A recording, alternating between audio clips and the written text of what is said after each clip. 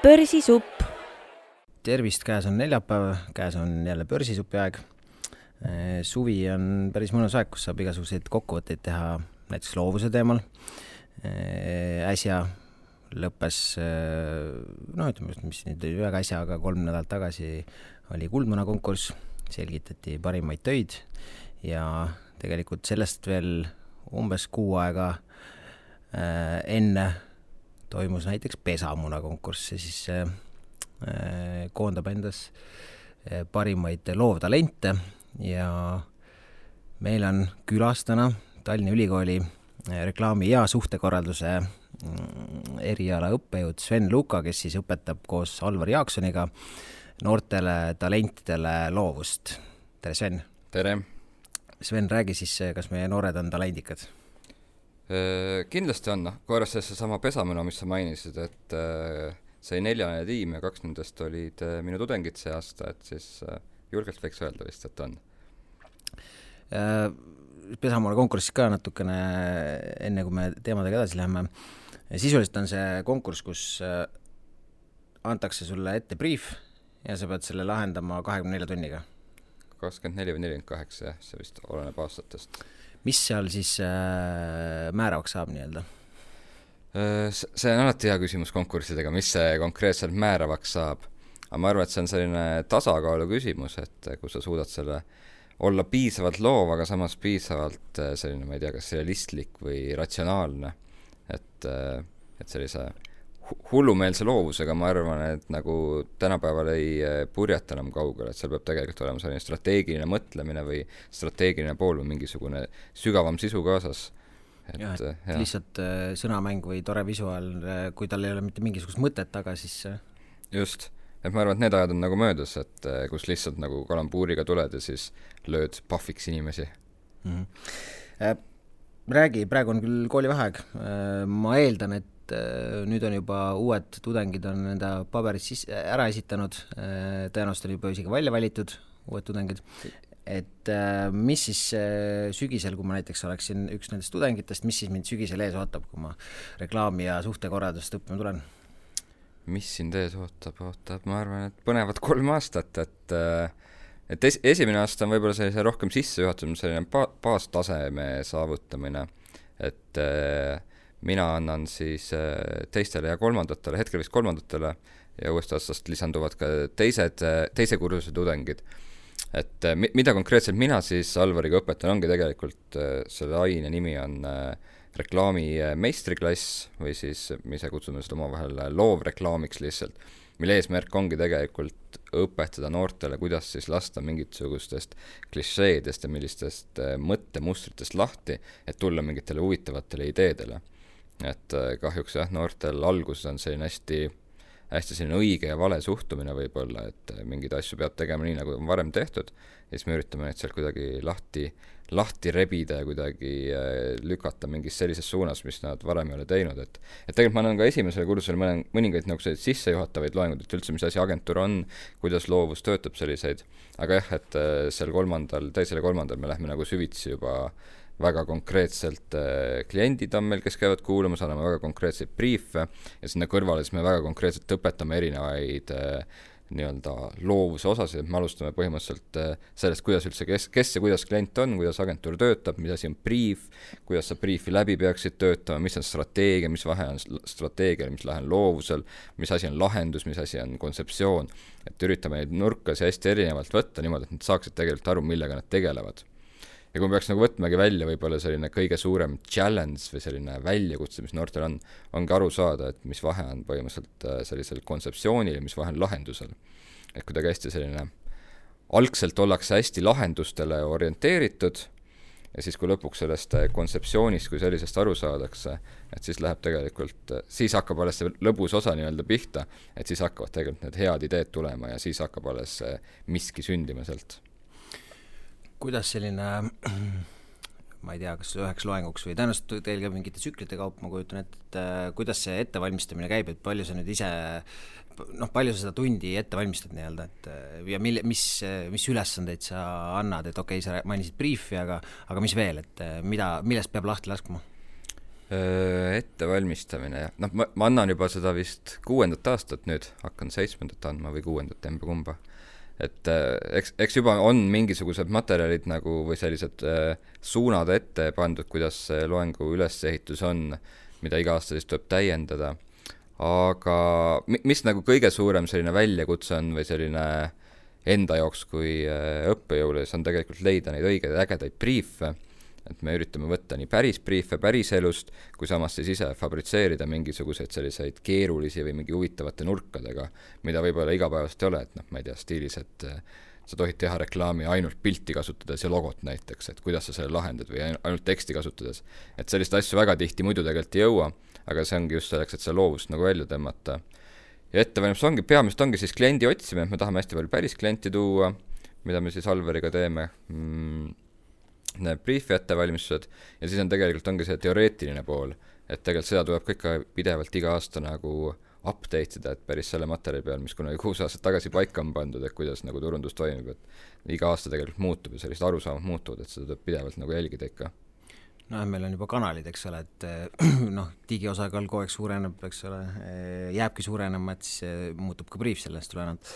Aga mis sellise võib-olla reklaamitudengi mingi ühine joon on või on ikkagi seal täiesti erinevad indiviidid, introverdid, ekstroverdid, mis iganes, või sa võid midagi välja ka tuua, mis on kuidagi selline sarnane. Noh, loovus on ilmselgelt, eks ole, et sind peab see kuidagi köitma, aga see on midagi sellist, või on sul tõesti nagu kõike, mida üldse ühiskonnas võib näha? Mõtlesin selle küsimuse peale, et kindlasti midagi sellist tuleb, et mis see ühine on. Ma ei suudnud nagu näppu panna peale sellele ühele nagu asjale, mis justkui on. Et ma olin sel aastal ka vastavõtukomisjonis, et võib-olla mis nagu välja joonistus ongi selline avatus või selline, mis neid nagu alguses vähemalt iseloomust ongi selline avatus või valmidus asju teistmoodi näha.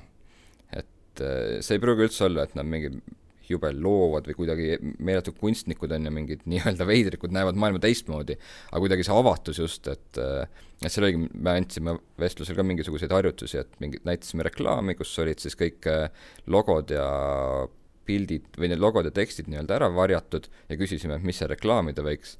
Ja väga huvitav näha, kuidas siis inimestel erinevatel see osad nii-öelda tõlgendasid või jutustasid seda, mida nad näevad pildil ja osad nagu nägid nii-öelda justkui pildist läbi ja rääkisid, miks see pilt sellisena on.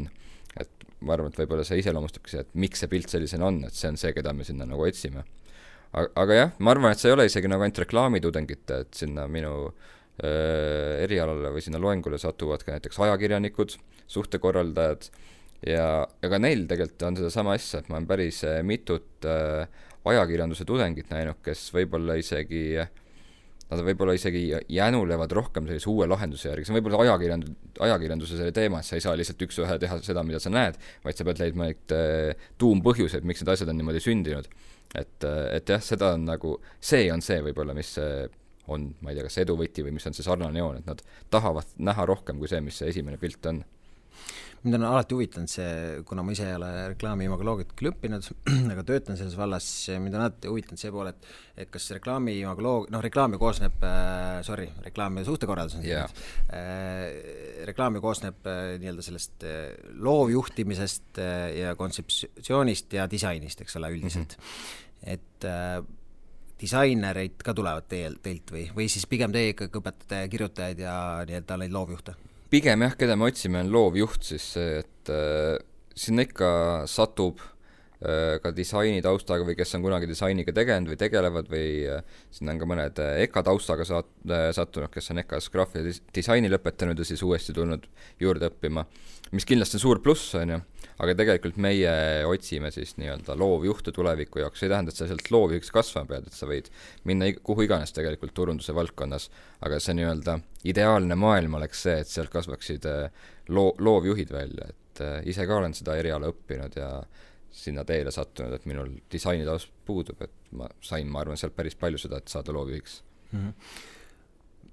Mis sa arvad, nüüd on küll sa oled juba vastuvõtukomisjonis olnud ja näinud need näod ära ja ka valikud ilmselt teinud või oma soovitused andnud, et kui me nüüd järgmist aastast räägime, siis milliseid tudengeid sina enda seisukohalt ootaksid siis õppima, et mis mis peab sul olema ja mis sa tegelikult saad, ütleme, sa ju ei pea, ega Eestis on ka ju reklaamiagentuuride arv on piiratud ja turunduses samamoodi, eks ole, tõsi, brände tekib kogu aeg juurde ja on ka pisikesi brände, et kus võib väga ägedat turundust teha, aga et mis sa nüüd, keda sa ootad ja mis sa talle nagu pakud ka, et kui nüüd reklaam näiteks kuidagi ei õnnestu reklaami just saada, et mis uksed tal veel avanevad? Et mis uksed veel peale reklaami nii-öelda agentuuri? Selles mõttes reklaam on, või see eriala on hästi äge, et seal saab mega laia põhja, et sealt võid sa võid minna nii-öelda üks ühele turundusse, kui sa tahad, ja turundusööks, aga tegelikult sealt saab, ma arvan, üldse sellise väga laia peas teadmise nagu ühiskonnas, kuidas ühiskond toimib, mis on need mehhanismid seal taga, kuidas see toimib, et see loovus on justkui nagu üks osa sellest, kuidas seda ära kasutada, aga sealt edasi minna tegelikult on väga-väga laiandlasse, et seal, ma ei näe, et seal oleks mingit piire, et konkreetselt mingi juurast või sellist, mis vajab erialast haridust ei ole, aga selline laiapõhjaline eriala on ta mõnes mõttes, mis on hea. Et kui ma mõtlengi kunagi enda eriala peale, et ega liiga palju tegelikult sellest erialast ei ole üks ühele sinna loovuse asja läinud, et väga palju on mingit moodi ikkagi turundusega seotud, aga mitte isegi nagu üks ühele, et ma arvan, et neid võimalusi on tegelikult väga palju, kuhu edasi minna, sest sa lihtsalt mõistad inimest ja inimeste käitumist nagu niivõrd laialdaselt, et seda on igal pool vaja. Ma olen ka sinuga koos töötanud ja ma tean, et sa oled väga metoodiline, et sulle meeldib lahendada briefe workshopi vormis ja ma ise tegelikult tegin ka seda oma eelmises töökohast, siis ütleme, et võimalusel ikkagi alati, kui aeg võimaldas. Et mis sa arvad, miks workshop on hea viis, juhitud workshop on hea viis ideeni jõudmiseks, kui lihtsalt see, et saame koosoleku ruumis kokku ja hakkame siis nagu põrgatama, et mis mõtted peas on? Ma arvan, et sa ise vastasid ära selle võlusõna, et see juhitud, et see ongi selle workshopi või brainstormi või mis iganes metoodika see on, et metoodikaid on sadu ja kui mitte tuhandeid, kuidas mõelda, aga just see juhtimine, mõtete juhtimine õiges suunas, see on see võlusõna, kui sa lihtsalt hakkad mõtlema, et jah, muidugi sul võib tulla see eureka moment, tuleb super hea idee ja kindlasti kõigil on seda tulnud, ise endal on ka tulnud, et kuskilt täitsa suvalisest kohast hüppab see idee pähe, aga kui ei hüppa, et siis need meetodid on sellised väga, väga head asjad, millega liikuda. Et tegelikult see on ka põhjuseks, miks mina koos Alveriga teen või miks ma Almari endale sinna punti kutsusin ongi, et mitte Alvar ei usuks neid metoodikaid, võib-olla ta ei kasuta neid igapäevatöös niivõrd süstemaatiliselt, kui mina enda tiimiga neid kasutan. Et siis me jälle peegeldamegi seda nii-öelda kahte erinevat, ma ei tea, kas koolkond on võib-olla natukene palju seda nimetada, aga kahte sellist nägemust, et kuidas asju saab, et tegelikult Alvar on ka väga süstemaatiline ja väga, väga punktuaalne mingite asjade juures, aga mina on võib-olla läinud süvitsi just mingite metoodikatega, mingisuguste tehnikatega, kuna ma isiklikult usun sellesse, et loovus on õpitav, et ma ei näe ennast kui mingit meeletut loovgeenus, kes on sündinud kuskil loovinimesena, vaid ma olen elu jooksul, elu asjade sündmuste põhjal nagu justkui õppinud seda loovust ja ma usun, et igaüks saab olla loov, kui ta päriselt sellega tahab tegeleda ja päriselt tahab kuhugi jõuda ja tööriistada on ideaalne võimalus, kuidas saada loovaks. Jah, see minu siis kokkupuuted selliste juhitud brainstormidega on ka, ma üritasin kaasata erinevat rahvast sinna, et piltlikult öeldes võib ju tulla see sähvatus võib-olla inimeselt, kes igapäevaselt selle loovtööga kontoris ei tegelegi, eks ole, et tal tekib väga idee ja nii ongi. See on ju see linnalegend, ma ei tea, võib-olla on päriselt ka, aga see linnalegend sellest NASA koristajast, et kui president seal jalutas ja küsis siis koristajalt, et mis sina siin teed, siis ta ütles, et ma aitan inimesi kuu peale saata.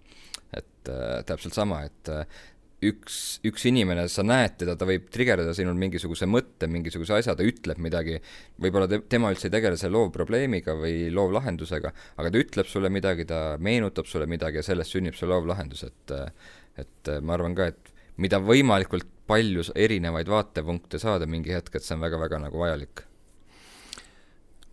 Enne kui jõuame selleni, mis sa veel teed, et räägi mulle näiteks, too mõni näide, et kuidas üks siis sinu loeng välja näeb, et 45 või tund, 1,5 on teil või?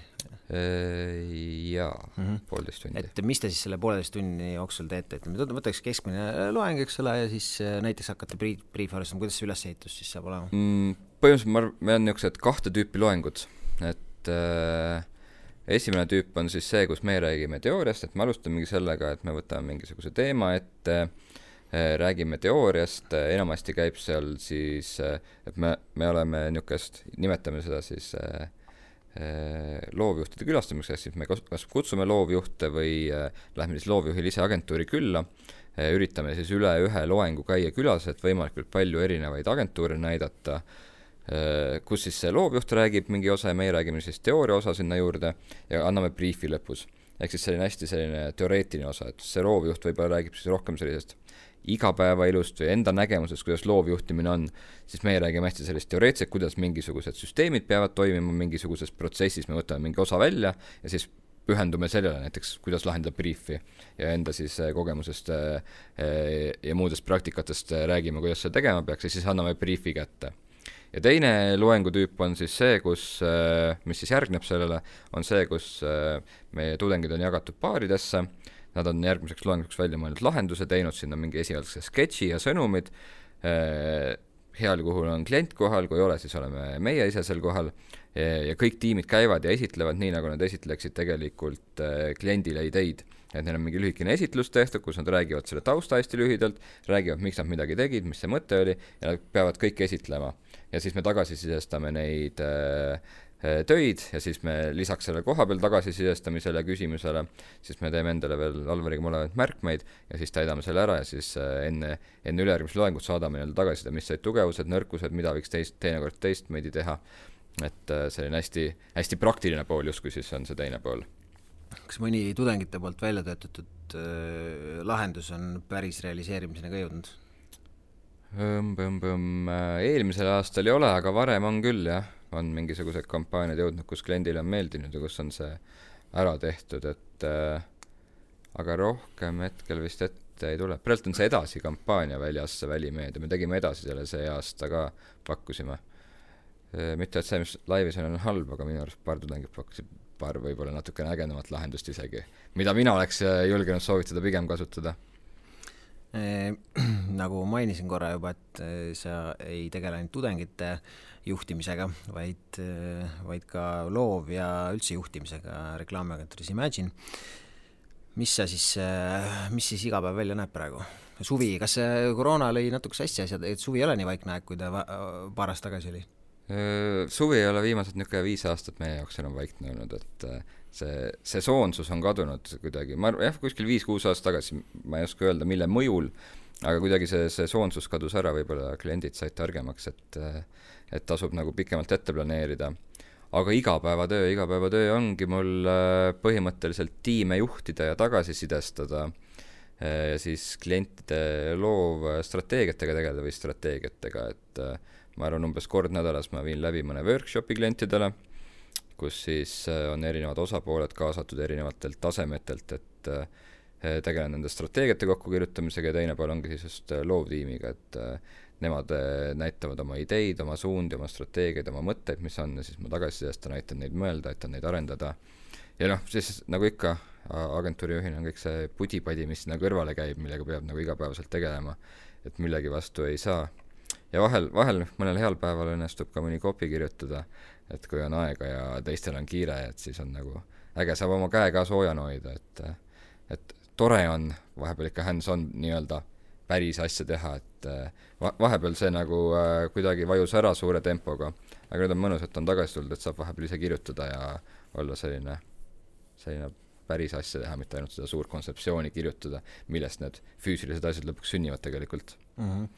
Kas sa oled nüüd olnud üle 10 aasta, eks ole, selles valdkonnas? 13, 14. No see on juba, varsti on 20, et aeg läheb kiiresti. Mida sa näed nagu põhiliste muutustena, mis siis turundus ja ütleme siis ikkagi konkreetsemalt reklaamivaldkonnas on nagu toimunud sellega, et loomulikult me pea silmas kanaleid, sest kanalid muutuvad ja muutuvad ka edaspidi, aga et kas meil turundus on nagu teinud sammu edasi või kuidas sa tunned või on ikkagi, me peame ikka järgi aitama mingid asju?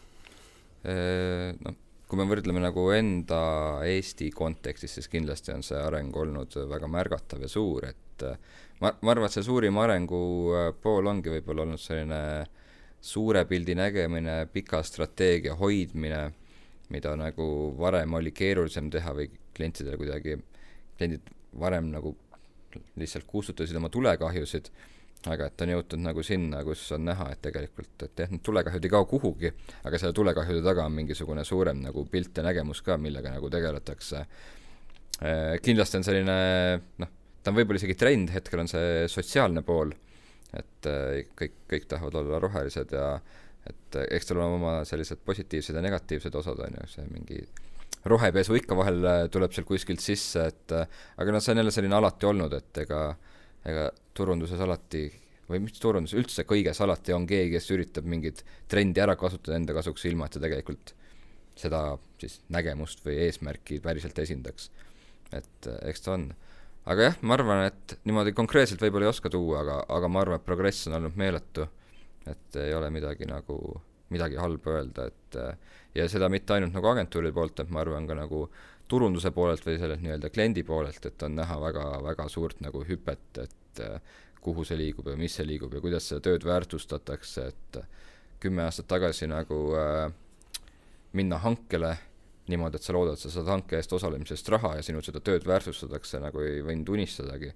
Praegult ta võib-olla ei ole norm, aga järjest rohkem ikka tuleb seda, et öeldakse, et isegi kui see on sümboolne summa, sest see näitab sellist viisakus ja see näitab sellist suhtumist sellesse, et me päriselt teeme ka seal tööd, et me ei istu jalad seina peal ja lihtsalt ei pauguta mingit suvalisi ideid kuskilt, et see on süstemaatiline ja teadlik töö ja väga suur ja pikaajaline ekspertiis taga tegelikult, kust see tuleb. Jah, ta võiks olla tegelikult norm. Ta peaks olema norm. Et kõigile signaal siis, et uskuge mind, te saate lõpptulemusena palju paremad lahendused, sellepärast, et tõesti pingutaks rohkem, et siukse 10 minuti, jutumärkis 10 minuti ideed võib ju igaüks sketšida, et et äkki näkkab. Just. Et aga kui see on ikka tasustatud, siis on motivatsioon ka terve tiimiga tööd teha. Just, et kui ta on juba niisugune sümboolne summa, et mitte 10 eurot, aga me räägime siin kas või 500 eurot, on ju, siis see juba nagu, see näitab, et see klient nagu suhtub sinusse hästi ja sina tahad temasse nagu hästi suhtuda ja teha paremini tööd. Et see on niisugune psühholoogiline nõks juba, kui tahta paremaid ideid. Sa mainisid workshop klientidele, et ma saan aru, et sa oled siis kaasanud väga palju kliente loovprotsessidesse või on see selline strateegilised workshopid? Need on pigem olnud strateegilised, olen teinud ka loov neid, aga pigem ma siiski eelistan strateegilisest. Loovprotsess on pikem kui ainult üks selline workshop, et jah, sealt võivad mingid ideed tulla, aga tegelikult vormistamise, arendamise käigus need ideed üpriski palju muutuvad ja arenevad. Ja kui klient on ainult selles ühes punktis sees olnud, et siis ta ei pruugi alati aru saada, miks see ühte või teise suunda on edasi arenenud. Et pigem see strateegiline suur pilt on, ma arvan, kliendi poolelt tähtsam, et hoida sellist suurt pilti on nagu see on ju tegelikult, kui me võtame turundusjuhi suurim ülesand, ongi see, et ettevõtet hoida õigel kursil, kasvatada, järjest paremaks teha ja seda ei saa teha nagu lihtsalt nii-öelda loovideid mõeldes, vaid seda saab teha strateegiat luues ja hoides. Aga oled teinekord sellist lükkat ka teinud, et kliendi looprotsessidesse kaasad? Jaa, paar korda olen. Mis kuidas läheb? See on selline huvitav situatsioon, et hästi selgelt joonistub välja, et nad ei tee seda igapäevaselt. Ja hästi, nagu ma alustasin, selline lahendustele orienteeritus on, et kohe hakatakse mõtlema, aga mis me sinna printreklaami siis joonistame nii-öelda, mis tegelikult ei ole ju loovus, see on nagu mingi lahenduse lihtsalt loomine. Et tihtipeale komistatakse nagu selle taha ja see on üks peamisi põhjuseid, miks ma tihtipeale ei soovi seda teha. Et ongi see, et see protsess on pikem, see nõuab mingisugust mindseti, kuhu tuleb jõuda ja seda peab igapäevaselt tegelema. Et selgelt on näha, et kui me räägime sellisest pikast plaanist ja strateegiast, siis kliendid on sellega sees, nad oskavad väga head sisendit sinna anda. Loovusele kindlasti seal tuleb väga ägedaid sisendeid vahel, aga see on selline rohkem ehku peale minek, ütleme, et kui ei tule, et siis ei taha, kui me ütleme 6 inimesega teeme, kõik kulutavad sinna 3 tundi, et see on päris suur ajakulu tegelikult, et pigem siis seda mitte teha ja panna see energia kuhugi mujale. Kuidas noori talente värvata? Mul siin ma olin Kuldmuna žürii tööga seotud sel aastal ja siis üks noor loovinimene, kes küll žüriisse ei kuulunud, aga ma siis puutusin Kuldmuna raamist temaga kokku, ta ütles, et et agentuurid üldse ei taha noori võtta, et noh, meil on ju võimatu tööd saada, kui te ei võta, ja siis ma ei osanudki talle midagi öelda, ma ütlesin, et proovi ikka, et noh, et tegelikult on ju agentuuris võtta, kuidas teil sellega on, et annate noortele võimalusi?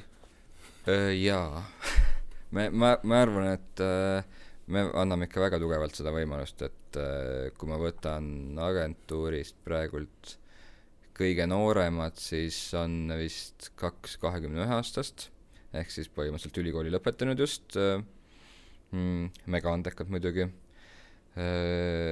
Teiseks, ja üldse selline ülikoolist tulemine, noh, võib-olla mul on väike eelis seal ülikooliga tänu sellele, et ma siis annan seal ainet ka või loen ainet.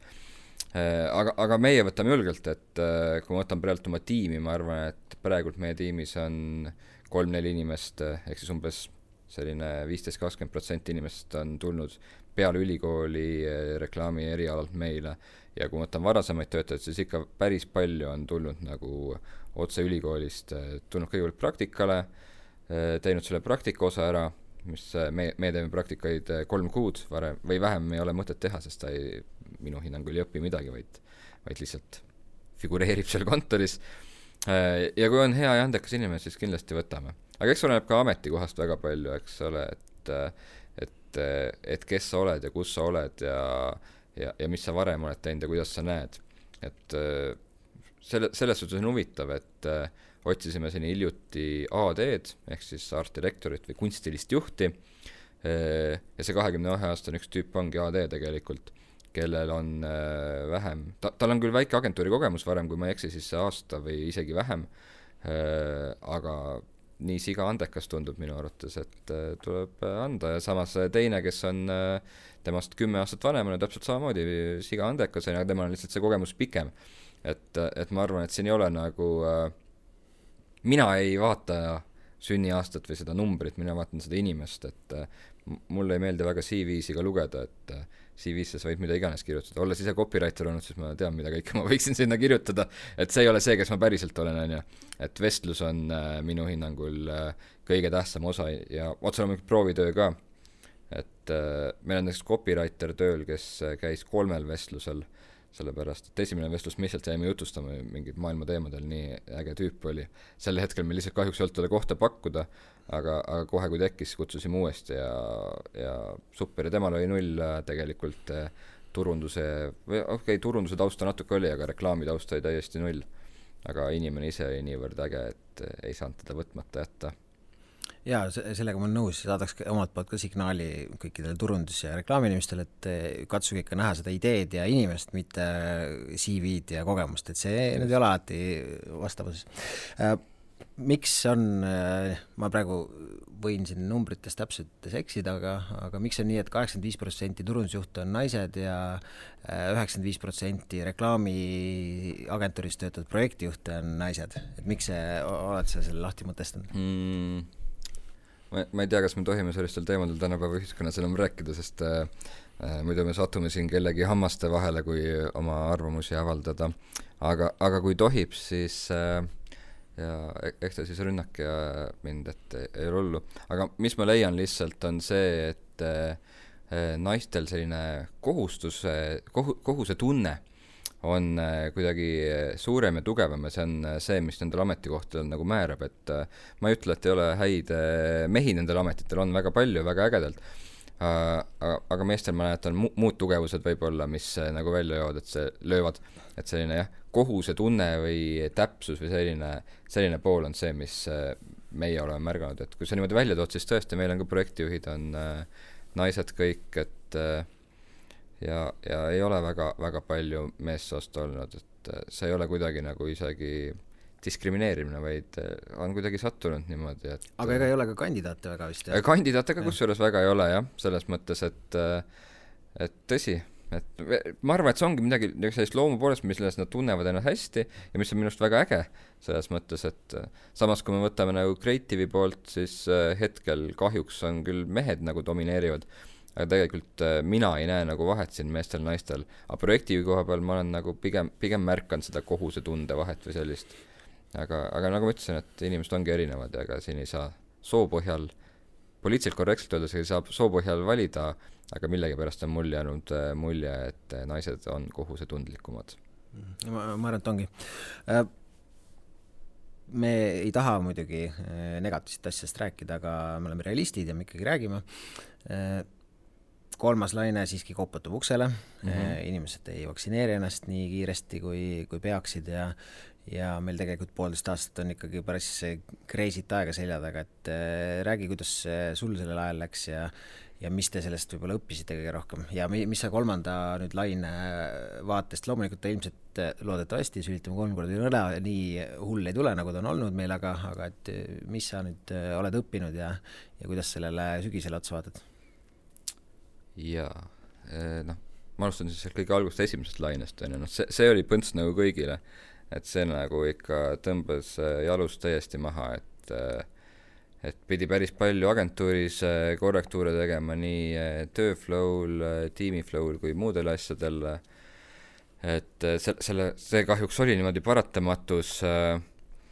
Nüüd, kus see teine laine oli, jah, ma ütlen niimoodi, et me ei ole taastanud veel päris täpselt seda, mis me olime enne koroonat, aga just hiljuti oli üks vestlus mul, kus keegi mainis, et praegusel koroona ajal on keeruline mingisuguseid muudatusi ja asju teha, et ootame seda koroona aja lõppu, et siis me saame rääkida mingitest asjadest, siis ma jäin mõtlema, et tegelikult ei ole enam sellist koroona aega kui sellist, et see on uus normaalsus, mis hetkel on, me ei tea, kui pikk see on, me peame sellega elama, et ei ole mingit, et koroona aega ja koroona aeg kui selline on, aga koroona on siin, ma ei tea, kas jääda või mitte, aga vahet ei ole isegi tegelikult, me peame leppima selle olukorraga, mis praegult on ja töötama nende võimalustega, mis meil on, et kui see 3. laine tuleb, loodame, et ta tuleb nõrgemalt, kui tuli siin esimene ja teine laine, mis tähendab, et ta nii palju ei raputa, aga kui me võtame nagu üldse majandust, siis kogu aeg käivad mingisugused lained, majanduskriisid, mingisugused buumid, valitsused vahetuvad. Valitsused kogu aeg midagi muutub, et muidugi see koroona oli ootamatu ja sellepärast ta tekitaski šoki, aga nagu suures plaanis me ei saa nagu elu sellepärast seisma jätta, et kui järsku toimuks võimuvahetus valitsuses, siis me ei jäta ka 2 kuuks nagu tööd seisma ja mis iganes nagu juhtub, et või tuleb majandusbuum või majanduslangus, muidugi see mõjutab, tuleb olla piisavalt adaptiivne, et saada hakkama selles ja võib-olla see ongi see kõige suurem õppetund, mis oli, et tuleb lihtsalt adapteerida ennast sinna sellesse olukorda, mis on, tuleb olla paindlik, tuleb olla mänguline, et ma arvan, et kõige raskem oligi mitte ainult nagu agentuurid, vaid ettevõtetel, kes on hästi sellised konservatiivsed ja konservatiivsed just selles mõttes, et nad ei ole valmis ja avatud muutustele. Et võib-olla selline finantsiline konservatiivsus sel hetkel nagu oli väga positiivne, aga just selline muutustele vastutulelikkus ja selline konservatiivsus nagu võis päris valusalt tegelikult kätte maksta. Meie reageerisime kohe hästi kiiresti, tegime kõik muudatused, nagu me oleme üldse sellised, usume hästi kiiresti, et meil ei meeldi venitada kummi pikalt ja oodata, et midagi juhtub ja äkki läheb paremaks. Et ise tuleb teha asju, et asjad paremaks läheks. Inimesed ise tuleb asju teha, et paremaks läheks. See on, ma arvan, head sõnad, millega lõpetada. Sven, aitäh, et seda tulid. Kutsusid.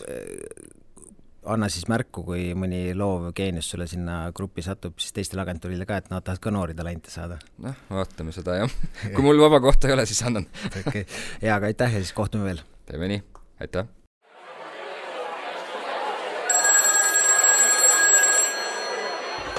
Börsisupp.